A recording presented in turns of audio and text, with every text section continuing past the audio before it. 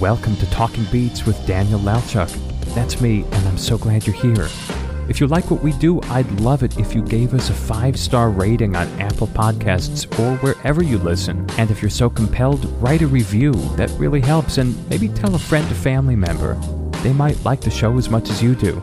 If you want to get involved in the program, visit our website, talkingbeats.com, and click Support the Show, where you can make either a one-time or a recurring donation. As we look to continue having cliché-free conversations of real substance with a diverse range of the world's most compelling people, your support is so appreciated, especially as we look to expand and increase our offerings. If you have a question, comment, or thought, find us on social media, Instagram, Twitter, and Facebook, or if you wish to reach out directly, email me at daniel@talkingbeats.com. I'm so glad you're here. Let's get on with today's conversation. On today's program, nature writer Mary Roach. She's the author of beloved books such as Grunt, The Curious Science of Humans at War, Spook, Science Tackles the Afterlife, and Stiff, The Curious Lives of Human Cadavers. She's just now out with a new book, Fuzz, When Nature Breaks the Law.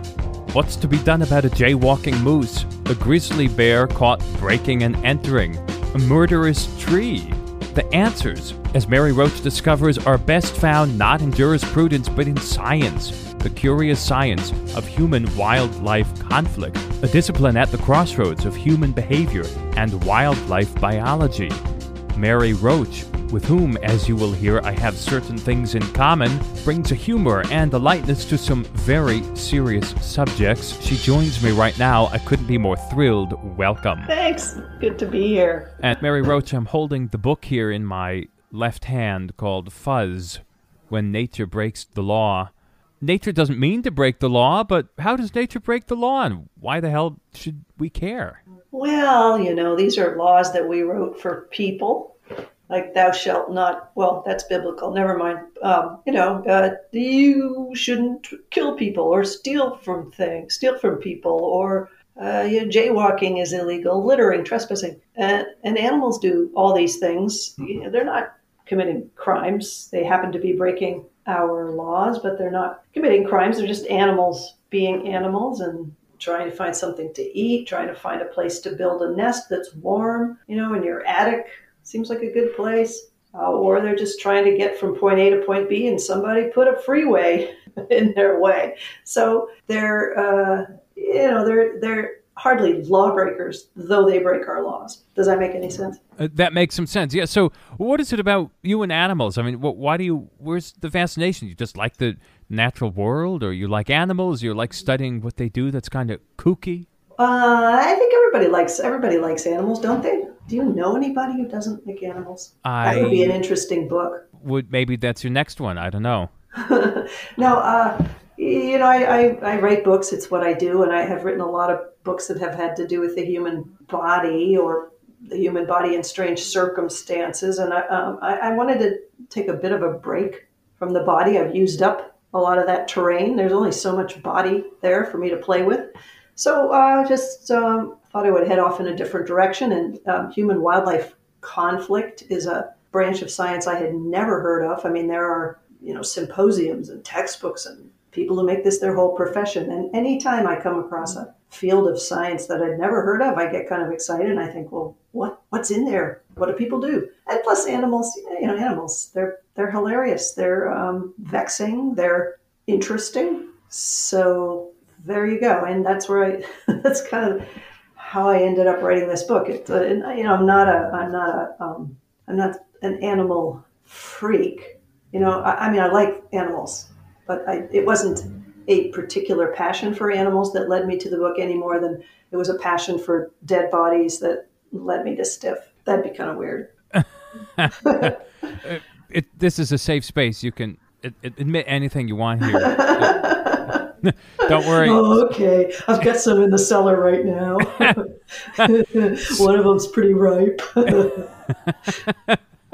So I'm looking at the chapters here, and they're sort of funny chapter names, but not everything that happens is funny. I mean, Maul Cops, Maul is M-A-U-L, crime scene forensics when the killer isn't human, breaking and entering and eating, how do you handle a hungry bear, the elephant in the room, manslaughter by the pound. So they're sort of cute, charming chapter titles, but what was this all about? Okay, you like animals not any more than the next guy down the block, but you wanted to see what? You sort of get into their world in a odd way. Well, it's a look at how do we avoid these conflicts or prevent these conflicts that we have when animals step into our business. Because once they're there and once they're pissing people off, it doesn't typically end well. So, it's a look at some of the ways that science has helped out with that, and also just, different cultures, how do they handle it? It's just an exploration of a world I knew nothing about, which is what all my books ultimately are. So let's talk about elephants. What did you learn about elephants that you didn't know? I didn't know anything about elephants, and I still don't know that much about elephants, but what I do know about is the trouble that they get into in regions of India where they exist in fairly large numbers. 500 people a year are killed by elephants in India. I mean, India is a very populous nation, but that's a lot of people. Compare that to here, where every year bears kill between 1 and 3 people.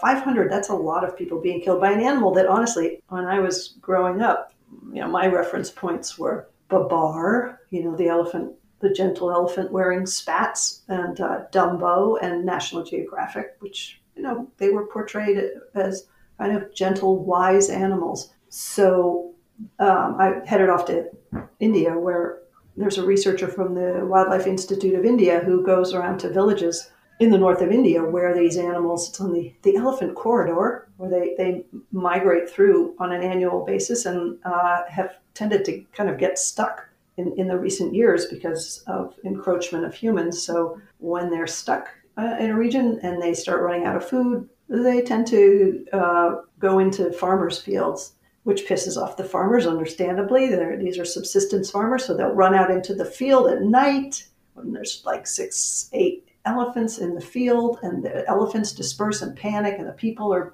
sometimes drunk and often panicked. And, as my mother liked to say, somebody's going to get hurt. So what this researcher does is train people. There are elephant response teams who are called in to, first of all, to try to head off elephants. And if they do enter an agricultural plot, they know how to steer them away without causing panic in a way that avoids the kind of closeness that often leads to somebody getting hurt or killed. This researcher you keep referencing is named, sorry for the pronunciation, Deepanjanaha, and yes.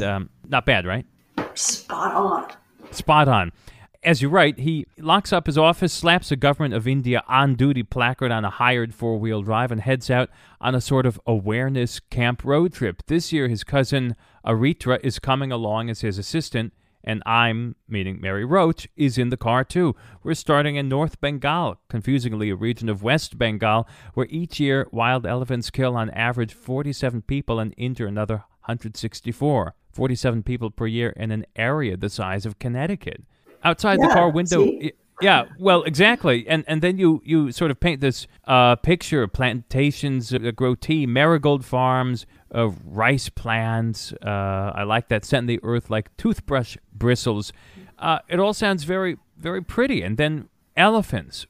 What happens? Like I said, they're moving through the land, and they tend to go across the top of India. And they are looking for food, particularly if they get isolated in a pocket of land. And so somebody growing crops, I mean, the elephant doesn't know this is somebody's property, somebody's food. So elephants, and even if they're not eating anything, 6 elephants walking across your farmland, it does a tremendous amount of damage. So, and if there isn't somebody on hand, an elephant response team, as I mentioned, if there isn't that, then people tend to run out and do stupid things, and sometimes someone gets fatally injured. So that's what can happen. When you set out to write this book, what did you have in mind? I obviously, all this travel was done prior to the pandemic. So what did you have in mind in terms of the animals you wanted to study, in terms of the places you wanted to go? Was it place or animal that drove, how you were sifting through? I mean, God knows there's a lot of different animals that cause all sorts of problems. I mean, did you just throw the dart? No, for me, it's not so much the animal or the place, but what's going on. What's going to be something I can, a scene I can step into, something I can see, observe, something I can describe for people. So it's not just a report from afar. I want there to be color and description and dialogue and surprise and action. When I start a book, I'm doing a lot of emailing people all over the world going, hey, working on this book, just sort of getting going. What are you going to be doing in the next couple of years, and can I tag along? That is, if it sounds relatively, and that's actually 2 emails. What are you going to be doing? And then if there's something, A, that seems interesting, and B, that the researcher wouldn't mind me pestering them for a day or a week, then that tends to make the cut. So, yeah, you're right. There's thousands of animals, species that I don't know if I'd say thousands, probably, that irritate people and get up in their worlds. So there were a lot of possibilities, but finding something that's going to be going on, because I like to, I typically cover scientists and what they do. So hopefully trying to find something positive, something that might be a better solution to some of these conflicts. And there's some things I wanted a mix of things that Americans are familiar with, but also I was curious about India because culturally they're a little bit different in their attitudes towards some of these animals. So that kind of sums up how I make these decisions. It is an ever-changing. I mean, I may be 8 months into a book and discover something I hadn't heard about and decide to include that and bump something else. It's kind of a evolving organism. Talk about something close to home. Okay, we touched on elephants. What that this audience, say an American audience, or say where you are up in the Bay Area in California, what's relatable? What is something that you were surprised about, that you learned about, that you discovered, that isn't an elephant or a tiger, but maybe something we have in our backyard? Well, sure. Depending on how you define backyard, we deal with bears here in California, black bears. But just in my own backyard, I've got, and this is an urban area, I've got raccoons, possums, squirrels. I've seen a fox down on Park Boulevard, skunks, roof rats. So I think there's a tremendous number of species you can find literally in your own backyard. So some of those I talk about. Cougars also, we've got those not far from here. So I think those are more relatable for people, and so those are in the book too, in different elements of the work being done with those animals. But why is it fun for you to cover science? Talk about how you got into science was it as a kid or later in life? Yeah, I didn't take any science in college really. I took astronomy because it was a gut, it was an easy class. Same here. Yeah. And I can tell you, here's the sum total of what I remember. The moons of, what is it, Jupiter? Io, Europa, Ganymede, Callisto. There, that's all. That's pretty good. That is my sum total of my science education. Well, that's farther than I got. I was in music school as a cellist trying to fulfill a science requirement, and boy, was that class hard. That was really hard. Yeah. Fortunately, Wesleyan didn't have any requirements, so I escaped that. But I think it's kind of tragic because when in high school I did have one really great teacher, and he was the physics teacher, and I learned a lot and I retained a lot. He was funny. He made things relatable and approachable. And is this at Hanover High School? Or? Yeah, exactly. We went to the same high school. Was Mr. Dumont teaching? No. Shoot. He was good. That man was good. So when I worked on Packing for Mars, which had to do with astronauts and all the weird challenges of putting bodies up in space where they humans up in space where they didn't evolve. I wish that I'd had a teacher, a biology teacher like him or a chemistry teacher like him, because science is actually incredibly interesting. I mean, the science is the whole world around you. It's your body, it's everything you eat, your computer. I mean, it can't be boring because it is the world. But I just didn't have a good, I didn't have the kind of exposure to it in high school that, with the exception of my beloved physics teacher. I had such a bad understanding and bad appreciation, zero appreciation for maths and sciences until this podcast, and now I've had the opportunity to have on the best physicists in the world and the great mathematicians, and they explain it in a way. I always say, God, I wish you were my 7th grade teacher. I wish you were my pre-algebra teacher. Same. Because, there's I can suddenly see, oh my God, this is amazing. It's not just interesting or practical or whatever. It goes beyond it. It's even moving the way some of them speak about it. And I had good teachers. I didn't have bad teachers, but it didn't do it for me. Same. Yeah, I my teachers weren't bad, but and it's partly my fault because at Hanover High School, at that time, you could take the honors science or the easy science, and I opted for the easy science. And people who took Mr. Hutchins' class, which was the honors science, loved it, loved him, went on to medical school. They were also in chemistry too. There was Bruce Kolasik. Did you have him? Anyway, I don't know, maybe he's retired.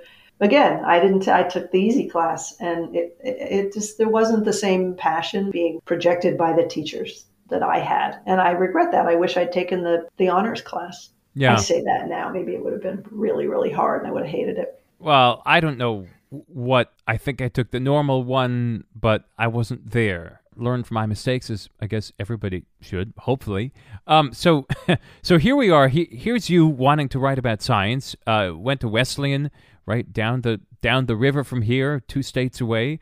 And what, you woke up one day saying, I want to be a science writer? What does that happen? No. I graduated with a liberal arts degree in the middle of a recession, and what could I do? I applied for some jobs, didn't get them. I ended up being a freelance copy editor, proofreader, copy editor. It's not a career I'm well suited for. You have to be very detail-minded, and you have to really care that something was capitalized differently in chapter 2 versus chapter 8. And I'm the kind of person who's like, yeah, who cares? Nobody's going to notice. It's just, you can't have that mindset as a copy editor. So I did it for a while. I didn't do it well. And then I thought, I'd rather write this shit than try to clean it up. Because a copy editor, for the types of publishers that I was working for, one of them was a military press, and there were a lot of memoirs of Vietnam and World War II. And it wasn't the cleanest writing, and I was having to kind of do a pretty intensive copy editing. And I was just, I'd rather just write it in the first place. So I thought, well, I don't know, maybe writing. So just started freelance writing, not science, just general magazine writing for the Sunday magazine of the local newspaper, the San Francisco Chronicle. So just fun pieces for that magazine, and then wrote for some other publications, eventually national magazines. And I did that for about 15 years. Eventually, one of them that did contact me was Discover, which is a science magazine. Asked if I wanted to do any writing for them, and I said sure. And those were consistently, for me, the most interesting assignments and pieces to write and to report. So that kind of started my interest in reporting on science, because science happens all over the world. And also I was really interested. I wanted to travel, so I would look for science going on in Africa, in Antarctica, in Asia. Just any way I could kind of wrangle a trip somewhere and get my expenses paid. That was what I was all about in my 20s and 30s. And then the books, the heyday of magazine feature writing kind of went away. But there were budgets for travel. The per word rate went down. Internet magazines started showing up, and the budgets were small. So it seemed like a good time to move into books. Did the internet ruin it for magazines in that respect? Well, there were a lot of things going on. There was also, in a sense, I mean, because newspapers used to make the bulk of, I mean, the San Francisco Chronicle made a lot of its money from classified advertising, and Craigslist came in, and that very quickly supplanted, if that's the right verb, the classified ads. So the income that they could depend on began to dwindle as things like Craigslist and the being able to buy and sell things online began to become much more popular. And the same way that personals ads used to be in newspapers, and then they moved online, and then eventually people began to take their news and information from websites, and they would get it for free for the most part. So subscriptions dropped off. I mean, all of that was going on around that time. How do you write about science if you're not a scientist? I don't mean to be glib at all, but how do you understand and then distill in a way that's authoritative? Well, I don't know if I ever am authoritative, but what you have to do is essentially find scientists who are willing to be your tutor for no compensation.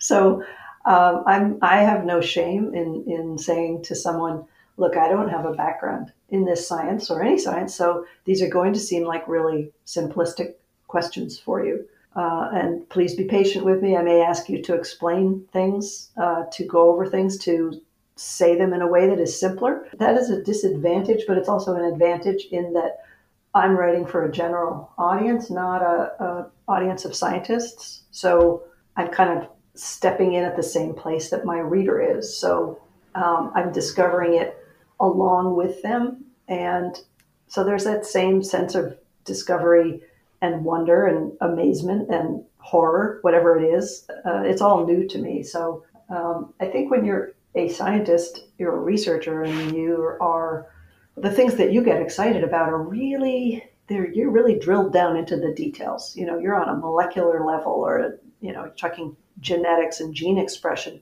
And that is not necessarily something that the general public is, A, going to have the background to understand, or B, it's not as easy to capture people and get them involved in reading that book if they don't have a background in it. So it's an advantage in that way. It's a disadvantage in that I'm not an authority, and I feel like I'm always on thin ice.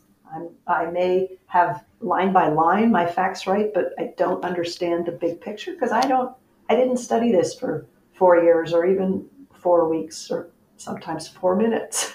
So it's kind of a mixed blessing. It seems to me that at the same time you talk about people maybe not being interested in the minutiae or the exact genetic code from here to there, that basically what interests you would interest me, would interest the person in the next office over. That there's a basic, I think, curiosity. Yes. Take CRISPR, for example. Walter Isaacson was on here recently, and last book was about Jennifer Doudna and CRISPR, who's right across the bridge from you. Yes.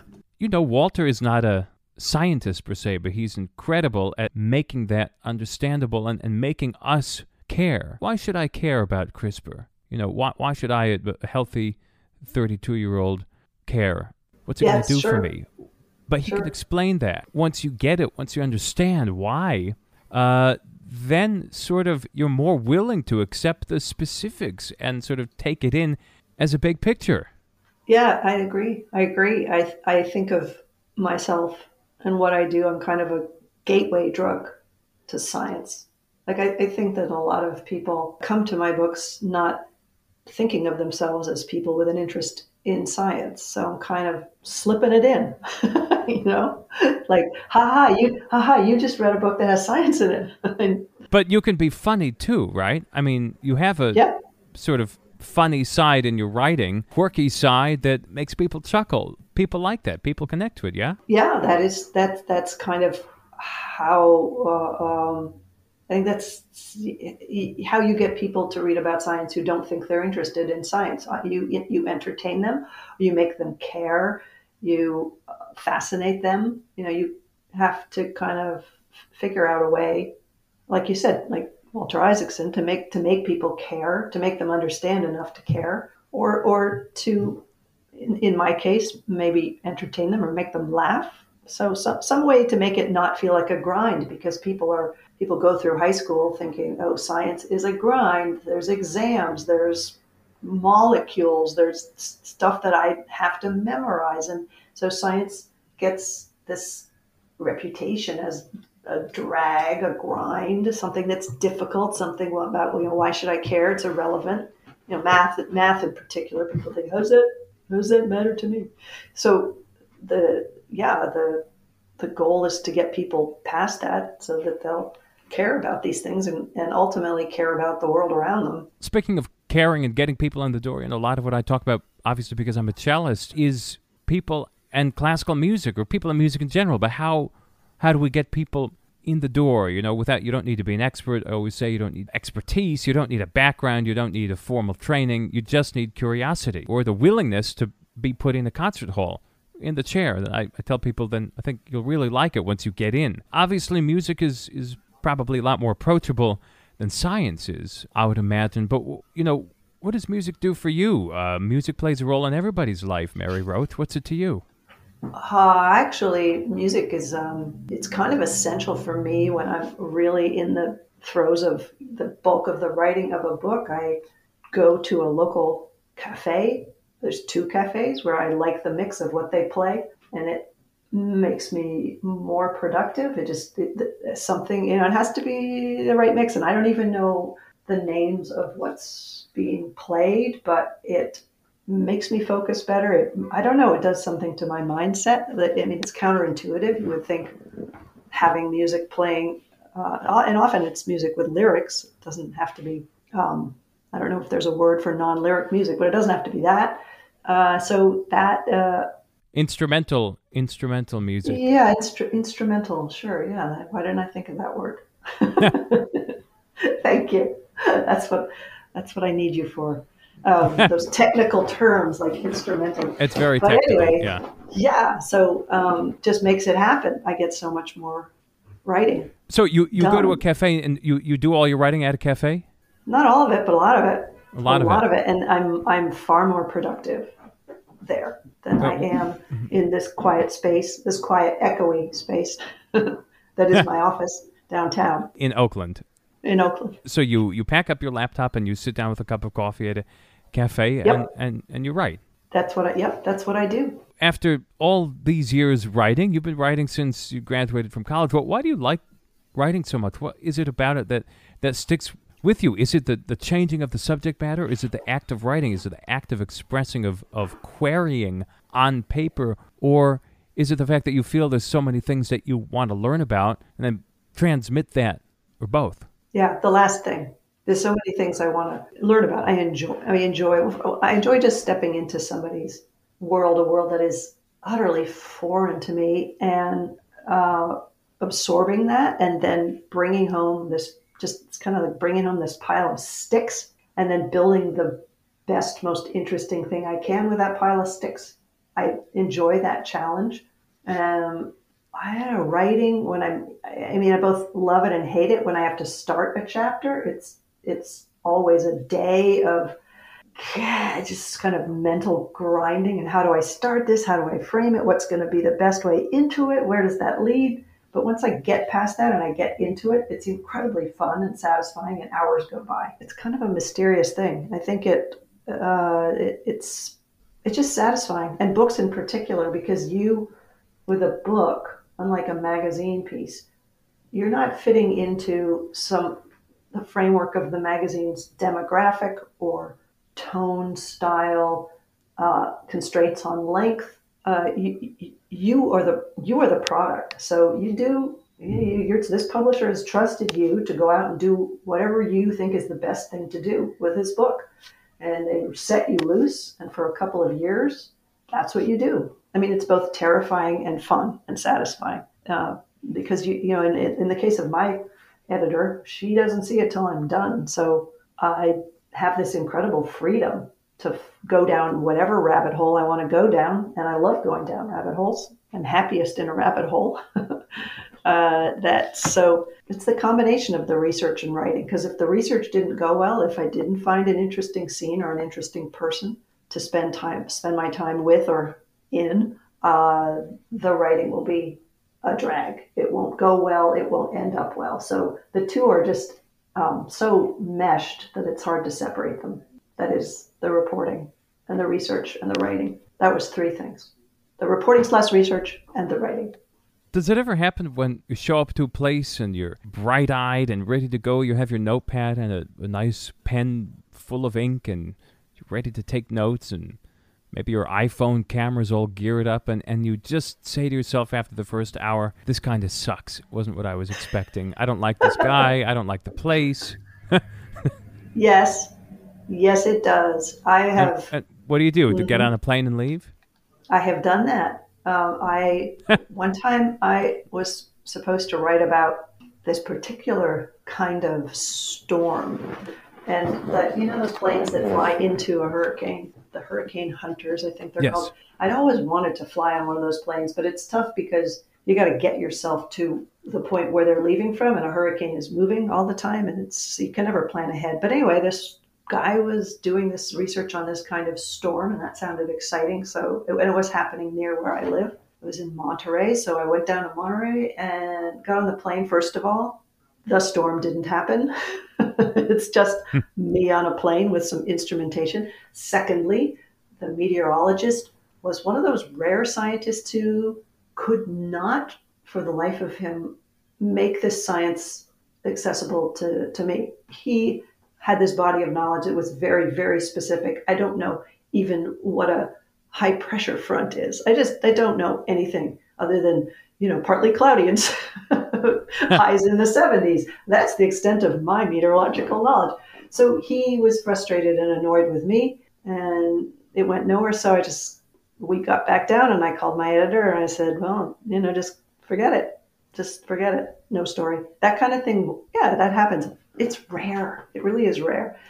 And that's why you have some communication with somebody before you go and step into their world. You have a little. I mean, I don't know what these people look like or what their lab looks like, but I've emailed with them. They kind of get what I'm after, and I'm very clear with the person I'm hoping to interview. I'm clear in that I need a scene. I need something happening.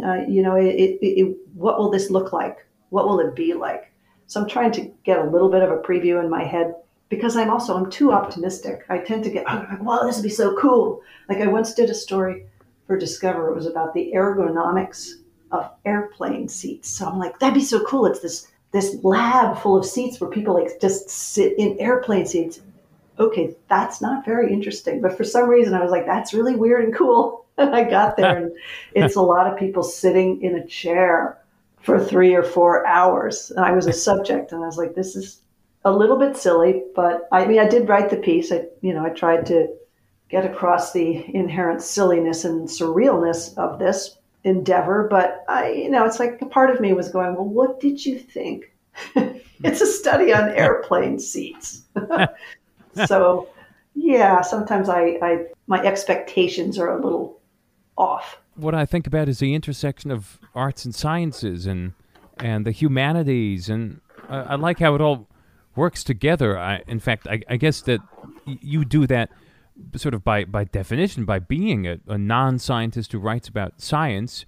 You're sort of bridging those two worlds, right? Why do you think that's important? Why is it important that they coexist and not be separated? I'm a big proponent of people who can meld and mix the two.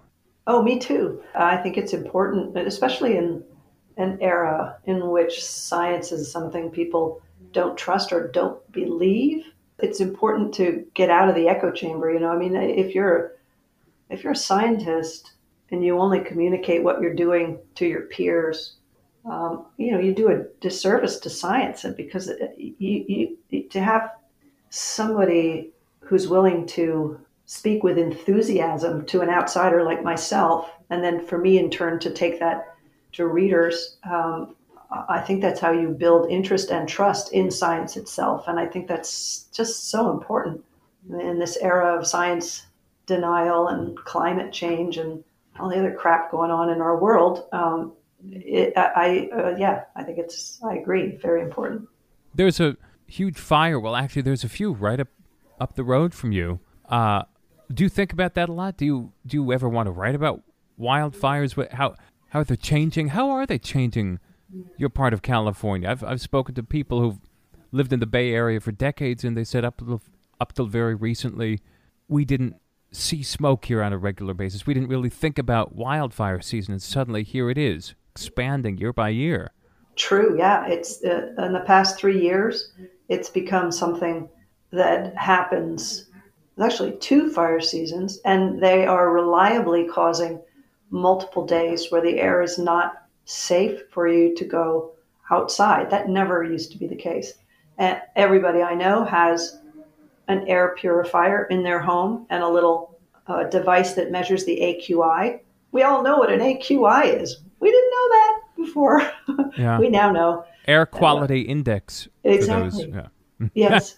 Yeah. So we've become conversant in this language of disaster, and it's I all over the Bay Area, even though the fires are not right here. People talk about, is it time to leave this state? 2 years in a row, my husband and I have canceled backpacking trips because there's either been a fire nearby or the smoke is bad enough that it made no sense to go. So one of the things people love about California is the Sierras and the opportunities to go backpacking and to be in deep wilderness. And now it's beginning to feel like that isn't an option, or you're always kind of risking bad air. There's the times when it's good to go backpacking, spring and fall, when you have like clear skies and sun. And I mean, those are, and school is back in session, so the trails aren't quite as crowded. That's fire season. So it's a huge deal here now. What do you think about it? Are you considering changing something about how you live? Are you deeply pessimistic? Does it weigh on you? Does it weigh on someone who lives with science? Do you think about it? Yeah. No, I think about it. I think about it a great deal, particularly during fire season, which is earlier every year. I think about should we not have this tree by our house because it's a fire risk?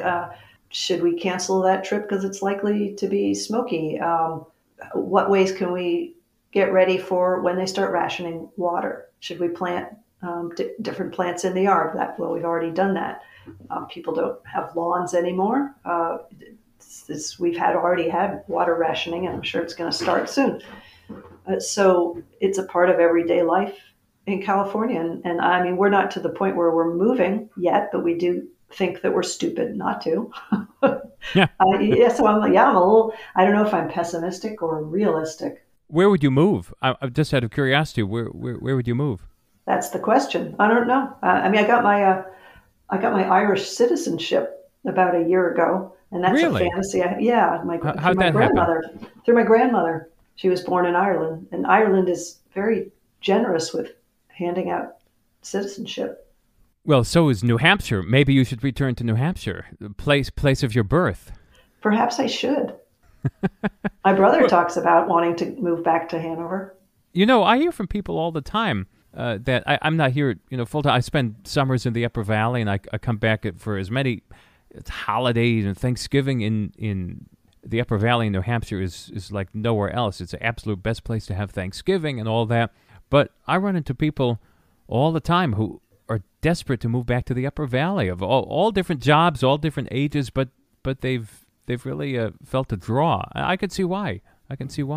No, I can too. I come back there. I travel up with a friend of mine from Hanover. Sometimes she lives in Connecticut now, but just to get together, let's take a road trip up to Hanover. I was born in Etna, but we'll just for nostalgia's sake, and also because it's beautiful.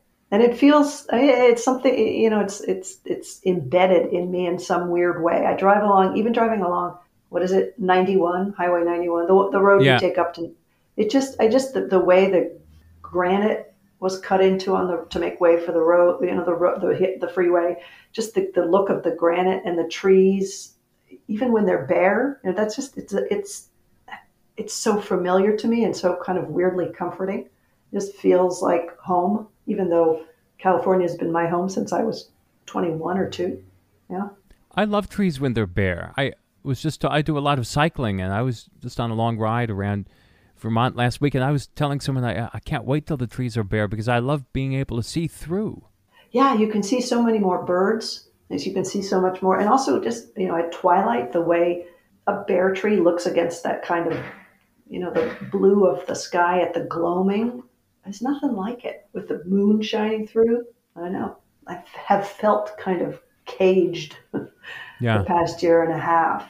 I mean, I like where I live, and I love hanging out with my husband and my family, but I feel every now and then I just think, I gotta get out of here. I want to go get on a plane and go somewhere far, far away where I want to be surprised again by the world. Yeah. Do you want to be in a place that you don't know? Do you want to be in a place that overwhelms you with the foreignness? I do. Oh, absolutely. All the time. Yes. The more foreign, the better. Yeah. Yeah. Yeah. Yeah. It hasn't been very foreign the past year and a half.